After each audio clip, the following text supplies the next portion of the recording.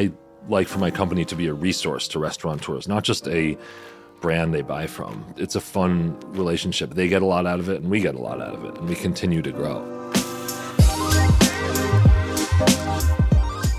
Hello and welcome to Shopify On Location, a special series from the Shopify podcast team. I'm Shuang Esther Shan, coming to you from our space in New York. When you're at a Michelin-star restaurant, the whole experience is exceptional. The meal, the drinks, even the plates. And when you pick up that plate to flip it around, there's a chance you'll see Jono Pandolfi's mark. Jono is a premier ceramicist, and his pieces are beloved by top chefs. You might have even seen his plates on the latest season of the Hulu series, The Bear. Jono's brother, Nick, looks after operations, and together they've managed to grow the company into a profitable 7-figure business. And they're both here with me today. Jono and Nick, welcome to the show. Thanks for having us. Yeah, thanks. So excited to chat. I am one of those people who flipped over a plate and discovered you two. So, Jono, I would love to start with you. Talk to us about your early experience with pottery and what made you think that as an artist, you can also start a business. Great question. My initial love for ceramics and pottery kind of grew when I was in high school. I was exposed to it, and I had a teacher who took the time to bring us to visit some local potteries when I was in high school. And that experience was pretty impactful, just kind of seeing the medium in use in a way that I hadn't been exposed to in the classroom, and seeing kind of production on a little bit of a bigger scale was really interesting to me. So that kind of sparked my initial love for the medium, and I loved the process of ceramics, of making something and firing it, and then the permanence of the object. So that was part of it. But initially it was high school, but it's a medium, and it's a craft that I studied in college as well. And I spent a few years teaching after college, and I did that all before I started my brand. So I had kind of took a roundabout path to becoming sort of a product designer and building a manufacturing company. But my love and my desire to work with clay is kind of at the heart of it all, and still is.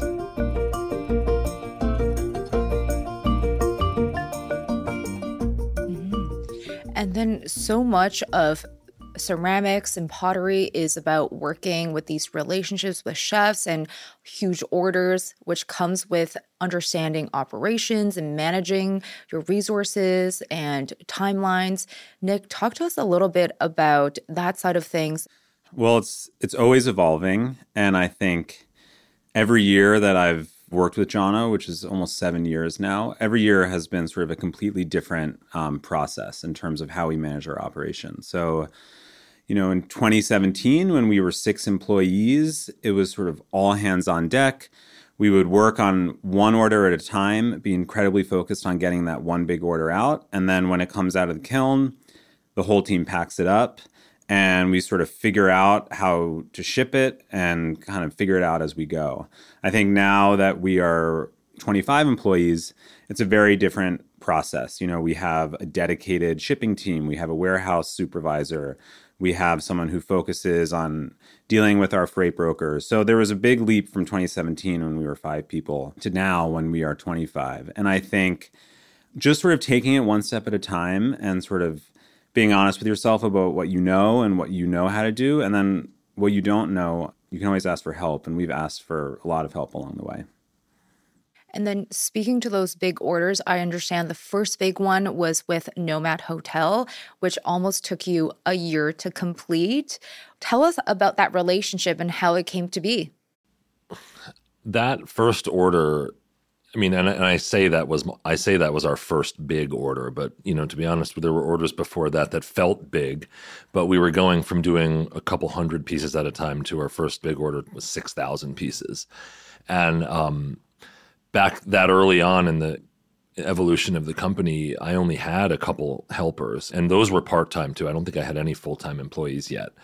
So the only way that we were going to be able to do that order was to do it with some help outsourcing. So we worked with some American manufacturers to get some of our stuff made. While that was all unfolding, I was building our manufacturing capabilities back where we do it in New Jersey. So we did some of it and we outsourced some of it. But the mentality was, I knew that this order was an amazing chance to make our name or to establish my name in the field of dinnerware, of hospitality dinnerware, because I knew the Nomad opening was going to be a big deal. I knew it was going to be talked about. And the collection that we did was a very unique looking and still is, and it's still kind of our signature look. I knew it would be amazing, and I knew it would sort of, in a sense, put us on the map, and it definitely did.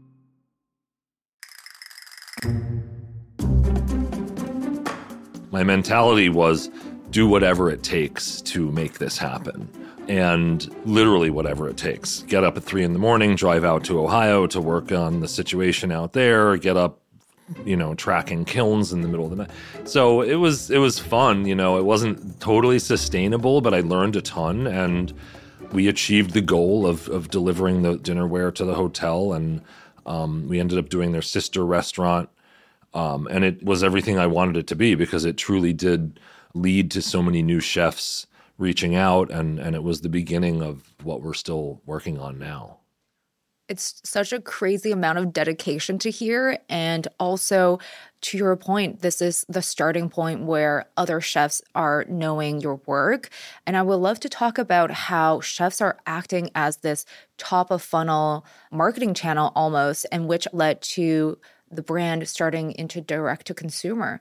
Talk to us about that journey. Sure. I mean, your experience in finding the brand is a great example of how so many people find us. So you were at dinner in San Francisco and flipped over your plate, probably Googled us, landed on our website, and saw that we sell direct to consumer. And that is how the majority of our customers find us. And so over the years, as the business has grown, the two channels, the direct-to-consumer and the hospitality channel, have really reinforced each other. So the hospitality channel is what gets our name out there and what lets so many people find us.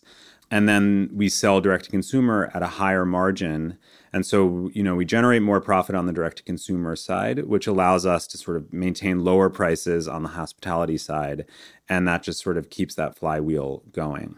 But it's worked out really well and has sort of been the growth engine for the company. And then also at times when restaurants aren't doing well, such as 2020 when COVID happened and, a lot of our restaurant orders fell off, the direct-to-consumer filled that gap. So, when one side of the business is really strong, maybe the other one isn't, and vice versa. And it's sort of allowed us to grow really sustainably over the past couple of years. For me, the restaurant was getting dark. So actually the wait staff was advocating for you guys and saying, you got to check out Jono's work.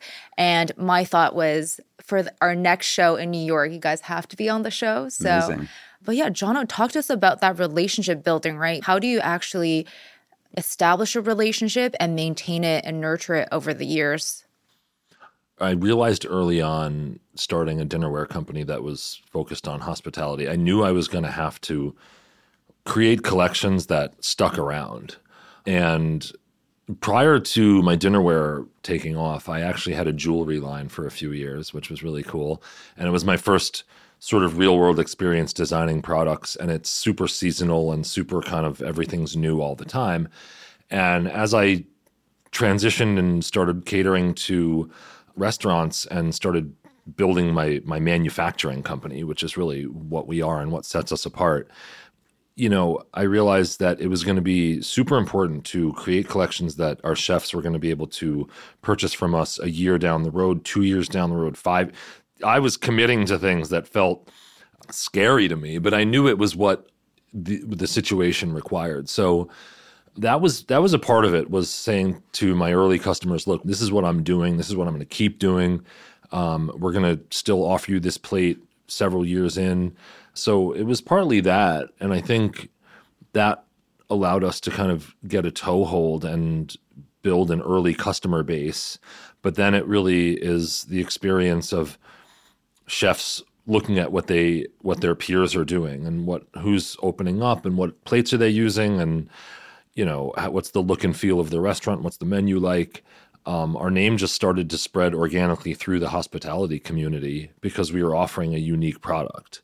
And not only just a unique product, but actually at a price point that chefs could afford. I mean, we're not, I won't say we're an inexpensive product, but initially to build the business and to get it rolling, I asked some of my early customers, they'd say, all right, what's the price on this dinner plate? And I'd say, well, I don't know. What can you afford to pay? And then I tried to figure out how to make it. I did that once, to sort of figure out where I should start my pricing back with my first earliest order. I had to learn a lot about hospitality and the industry and fit my business into that. Rather than just be a dinnerware company that suddenly wants to start selling to restaurants. We started out selling to restaurants. So I think I got a lot out of that in terms of building a lean, efficient manufacturing company and trying to figure out, first and foremost, not how much can I charge for a dinner plate, but how can I make a dinner plate for $20? You know what I mean? So I think starting out on that note, really collaborating with chefs on their first restaurant, and I was learning a ton. It was fun, and it still is fun, and I still do collaborate with chefs, not quite on the depth that I used to, but we still invite chefs and clients to come in whenever we can, and we try to make it a really great relationship. And I like for my company to be a resource to restaurateurs, not just a brand they buy from, but we offer something truly unique, and it's a fun relationship. They get a lot out of it, and we get a lot out of it, and we continue to grow. So, for Nick, obviously, the chefs act as this beginning touch point and also a great advocacy channel. What elements of marketing did you leverage to actually start the direct-to-consumer side to get the word out on this side of the business? Sure. I mean, we use multiple channels for our marketing. So, paid social, organic social. We have a big sort of PR strategy. But it always comes back to three things that we're always talking about. So first thing that we highlight is our process. So we're made in the USA. We have this beautiful studio in New Jersey that overlooks the Manhattan skyline, an incredible team of people who are making the ceramics, most of whom have arts backgrounds and are working artists, and this is sort of their day job. And so we can highlight that, and we can highlight this very skilled craft that's happening in our studio. And I think a lot of manufacturers, a lot of dinnerware companies don't have that ability. They might be purchasing it overseas and it's shipping over in a container and ending up at a 3PL warehouse, and they're shipping it out to people that buy it. Our stuff is made in New Jersey. The raw materials come in, we form it, fire it, and ship it out of our studio. And I think that's really resonated with people, especially as they try to become more conscious about what they buy. And it also just happens to be really sort of satisfying to watch on Instagram. So we'll post these reels of the clay coming through the extruder and the slabs of clay going on our molds, and they just get an incredible amount of traction. So that has been one really unique thing about our business that we've been able to highlight that's gotten a lot of resonance.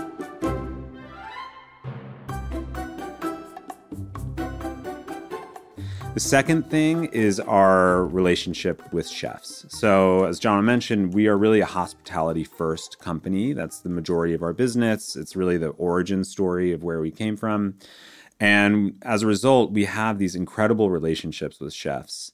And it's great just from a content perspective. There's incredible photos of beautiful food on our plates that we can showcase.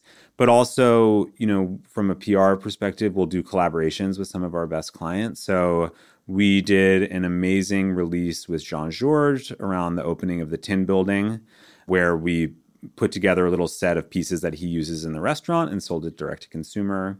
We worked with Missy Robbins, who's the chef at Lilia, on a really interesting bowl for one of her restaurants. And, we're able to sort of tell that story about how we worked with her. And it really helps differentiate us from, brands that sell really beautiful dinnerware, but don't have that sort of story about how these designs got made. So our relationship with chefs is sort of the second pillar. And then I think the third is how timeless our designs are. And as Jono mentioned, when you're selling to restaurants, when they buy a plate, they want to be able to buy it 10 years later or 20 years later, because they don't want to have to constantly overhaul all the dinnerware in their restaurant. And that principle has also served the direct-to-consumer side really well. So unlike a lot of houseware brands that are constantly releasing new patterns, new products, retiring old products, we don't release a ton of new products. Our core line has been our core line for as long as I've worked for the company. So the designs are really timeless, but also timeless in the sense of the durability of the product. We want these products to last a long time.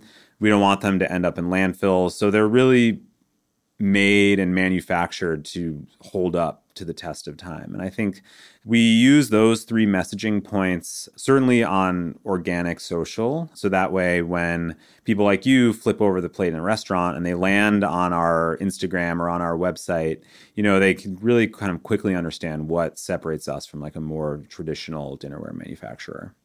Amazing. It's so cool to hear about the key pillars for your marketing, and very excited to get more into the direct-to-consumer expansion. I would love to take a moment to thank our listeners for tuning in. I hope you're enjoying our interviews from New York. And if you haven't already, please subscribe or follow our show wherever you get your podcasts and leave us a review with your thoughts for the episode. So we mentioned, of course, so many companies during the pandemic was trying to figure out how to sell online and also shift their business to direct consumer. Tell us about this whole process of trying to start a new channel. What are some things that new founders should keep in mind when they're entering the online world?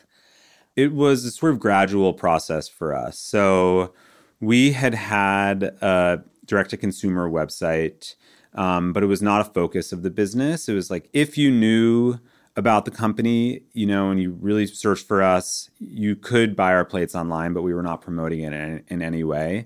But the pipes were there, and we sort of had the ability to take orders and ship them. But when COVID happened and we quickly had to pivot, there were a number of steps that we immediately had to take in order to sort of boost that business. So I think the first one was just our user experience and kind of making sure that customers could find our products. They were being described accurately, they were photographed well, and they knew exactly what they were buying. So the first thing we did was migrate to Shopify. That was sort of the top priority. Once that was done, I would say that the two kind of most challenging things were operationally. So how do we go from shipping pallets of 500 dinner plates to one restaurant to 250 individual boxes of 2 dinner plates to 250 different customers?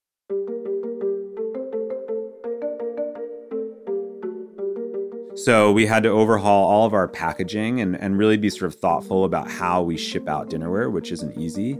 But we were really cost conscious. So we weren't like working with a packaging consultant on really high-end packaging and really sort of beautifully printed inserts. It was pretty bare bones because we wanted to be able to sort of keep our price point as accessible as we could. And then I think the last thing that we really had to sort of scramble to figure out was customer service. So when you're selling really large orders to a small number of customers, customer service isn't that challenging. I was handling customer service. I was working with the chefs, and kind of every so often we'd have breakage and we would deal with it. But when you're all of a sudden dealing with hundreds and then thousands of individual consumers who live in the world of Amazon and expect their packages the next day and expect to be able to return them and sort of if they don't like it, we had to really kind of work to educate our customers about what we were as a business. This stuff is handmade. It doesn't ship the next day. Returning it is a huge pain because it's hard to repack and send it back. So, we had to get really clear on our policies and get really clear with like how we communicated to customers, and then set up a customer service ticketing system that allowed us to sort of manage all of that operationally. Yeah, I mean, those are just 3 points you've listed, but I know that it took so much time to actually figure out and like slowly perfect over time. On the creative side, has there been data points that have affected the creative process or the production process and learnings from the direct-to-consumer channel? I think one thing that on the direct-to-consumer side, when the pandemic started in 2020, and as Nick mentioned, that was our chance to focus on our direct-to-consumer audience a little bit. It was always sort of a secondary part of what we were doing. When Nick joined the company, it was one of the first things he started to help us with. It was becoming more robust, but it was always in the background because the restaurants always took center stage and they always kind of grabbed most of our attention. And we always kind of felt like we worked hardest on that. The pandemic came along and it really was finally, we had been looking for the bandwidth to revamp our direct-to-consumer experience, especially with the packaging. And we made some changes that were a long time coming, but also really improved the customer experience. And that registered big time for me because I wasn't going to change the product. The product was the product. So from there on, it was like, well, how else can we dial this in? And we started to do more.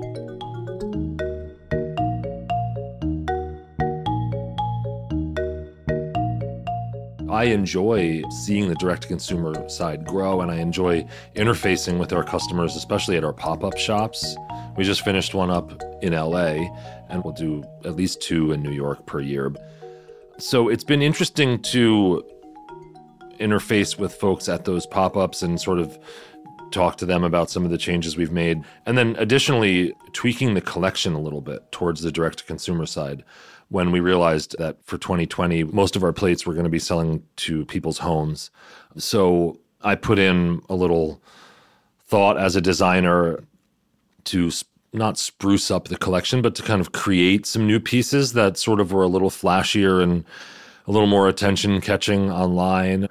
I think that was successful, and that led to our special edition program, which we do once a month. We release a new special edition. So it's really important to our company to keep our collections kind of the same over time. We've said that a bunch, but that's one thing that we know really helps our direct-to-consumer audience kind of stay engaged and enjoy seeing what we do, and gives me a little bit of work to do as a designer and putting out a new shape or a new color once a month that is typically not available to the direct-to-consumer crowd. So that's another thing we've done to sort of keep that enticing and fun for them.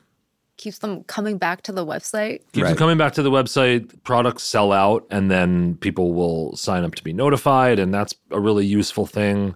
The more we do this, the more Nick finds ways to glean information and valuable information and find ways to work with it. And that really is the back end of growing the business and growing the direct-to-consumer stuff.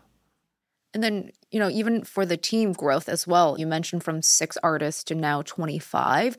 I think the question here is, how do you manage a team of artists where you still need some sort of uniformity in the product that they create? And how do you inject creativity in their day and make it an enjoyable workplace for them? That's a good one. I feel like that's my biggest job now. I've learned a lot from Nick over his years being with us because he's got so much more experience in business, and he's worked at Google. He's been places and done a lot of things that I haven't experienced in the same way. And I think one thing that he said to me that really stuck with me early on was, and we probably had 15 employees at the time, was, when your company gets to 24 employees, that's when they say, they in quotes, I don't know where this comes from, but that's when they say that's when it gets hard for the CEO. You don't know everyone as well. You think you know everyone. You think you know how to do everything, but you don't. So that stuck with me. And we passed that point pretty recently, but it really resonated with me because my employees' experience and work-life balance is extremely important to me. And I want to share that with my team. So when I learned that, or when that thought came into my mind and I couldn't unthink it about 24 employees being that sort of inflection point, I found ways to extract myself from some of the little more tedious jobs that I was still involved with, maybe that I like at work, like maintaining equipment and stuff like that. But I see it as my biggest job now to really stay plugged in with my team and focus on their experience. And that is the key to my company continuing to grow. So that's extremely important to me. And I think another thing that we sort of peeled away as our business slowed down during the pandemic, one thing that we worked on, we now have a set of core values for the company, which is really helpful because as I'm not as close in touch with my team as I've always been or as I feel like I am, they can refer to our core values from time to time to sort of, I hope, think more like I would think in certain situations.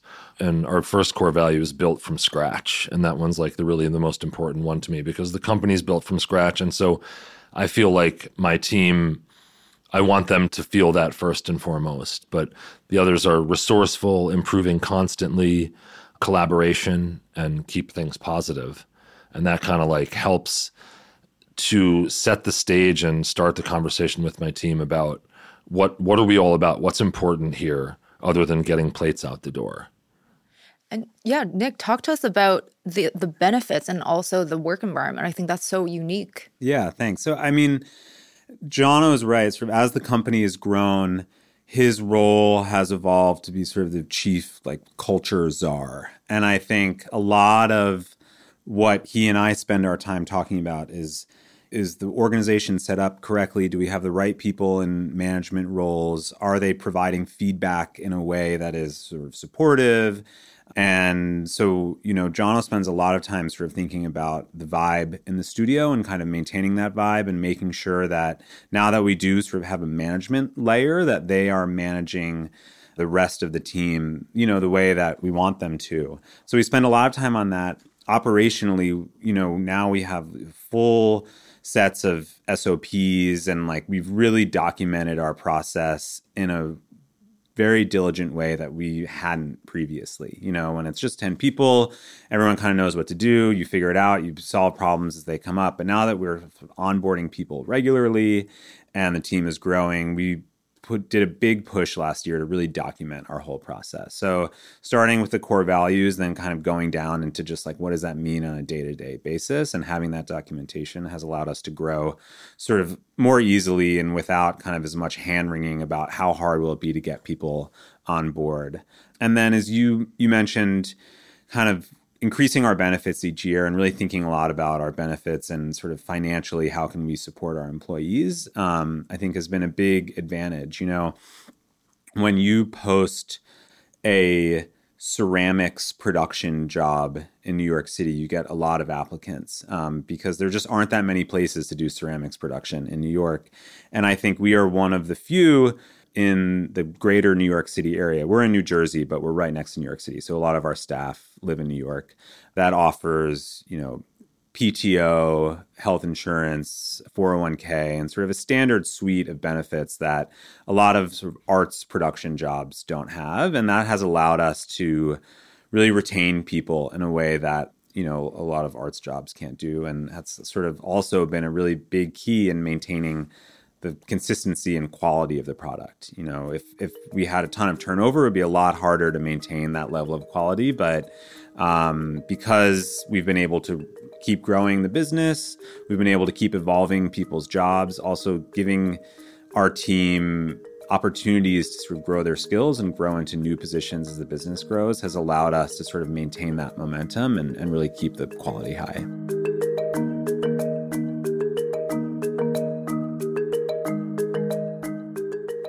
And then even in addition to paid time off, retirement funds, the small thing of just allowing the artist to use the studio after hours, I think is also so special. Yeah. And we've been seeing that a lot more, having the team stay late, use the kilns, use the clay, kind of work on their craft and hang out after work, after they're done, doing their sort of production for the day, to kind of hang out and just throw on the wheel is really cool. And Jono, we have a canoe trip each year that Jono is always very excited to organize. And I think kind of that's why I say he's the chief culture czar and kind of make sure that we're doing these fun things because it is a really physical job and it's hard work. And a lot of our staff is on their feet all day, or they might spend a few hours in the kiln room, which is really hot. So kind of remembering to like pause every so often and to remind people that we're lucky to be doing this. It's a great environment. And as you said, like they're able to sort of build on their own personal arts craft, which is really great. Amazing. And then to close things off, I would love to hear from the both of you about just being a business based close to New York. Because of the food scene, artists actually dream of living in New York. So what is it about the city that impacts those industries and also your business?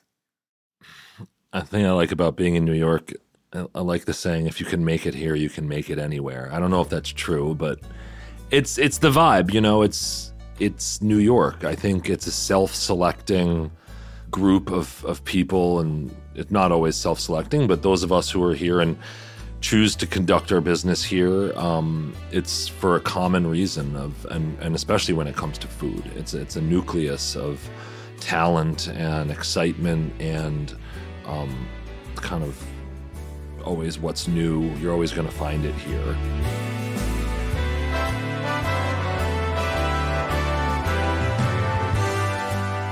And I think, doing what we do, it is hard to build a manufacturing business we're not in New York City, as Nick said, but we're only a couple miles away. But, we're still in the metropolitan area. We're still in an urban setting, and space is expensive. And, there are a lot of reasons why you might want to do this out in the country.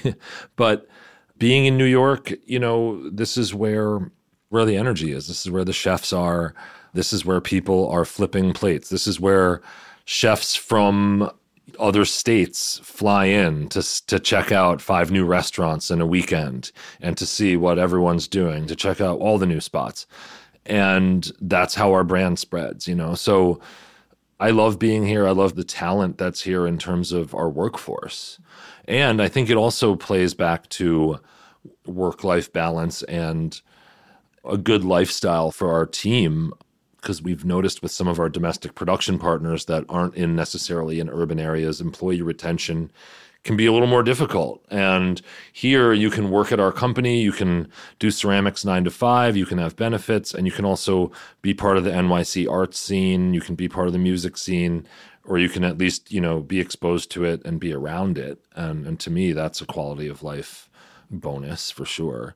It's funny, Jono and I, every so often we'll see a huge empty factory for sale, like upstate New York. And we're like, oh my God, it would be so nice to be up there. We'd have so much space. We could operate so much more efficiently and it would be so much more financially feasible. But the more we talk about it, it just doesn't seem to just jive with our company. And I think kind of tactically, the big thing is just the amount of people in the New York City area that are passionate about ceramics and want to work in ceramics. It's very hard to find outside of a big city like this. And of course, our clients are here, and that effect is really important. But yeah, I think even though we're a manufacturing company, we are sort of tangentially part of the New York City art scene. Jono actually has a show at Greenwich House Pottery, which is this real institution in downtown New York. So, some of the work that comes out of our studio is also fine arts in addition to dinnerware. And then, a lot of our team is doing their own work on the side. And so when we have our monthly all hands at the studio each month, sort of the last part of our all hands is our team sort of announcing what art shows they're in. And then, I'll see folks that on the glazing team and in the forming team sort of showing up at different art shows where they're showing art and kind of that all just kind of adds to the morale and the excitement of working at the company. And it's great. And I think that would be really hard to find outside of any big city, but certainly outside of New York. Yeah. Well, sounds like New York is the perfect home. Thank you so much, Jono and Nick, for being here. Thank you so much. This was a lot of fun. Yeah, thanks for inviting us. That's Jono and Nick Pandolfi of Jono Pandolfi's Design. And thank you for joining us for this special episode of Shopify Masters. Our show is produced by Megan Coyle and Gogo Zoger, mixed and mastered by Matt Shorts and Miku Bedlam, video production by Matt Ninneberg. Special thanks to Genevieve Garner and Easton Carter Engel. Benjamin Gottlieb is our supervising producer, and I'm your host, Shuang Esther Shan. Tune in next week for another episode of Shopify on Location in New York City.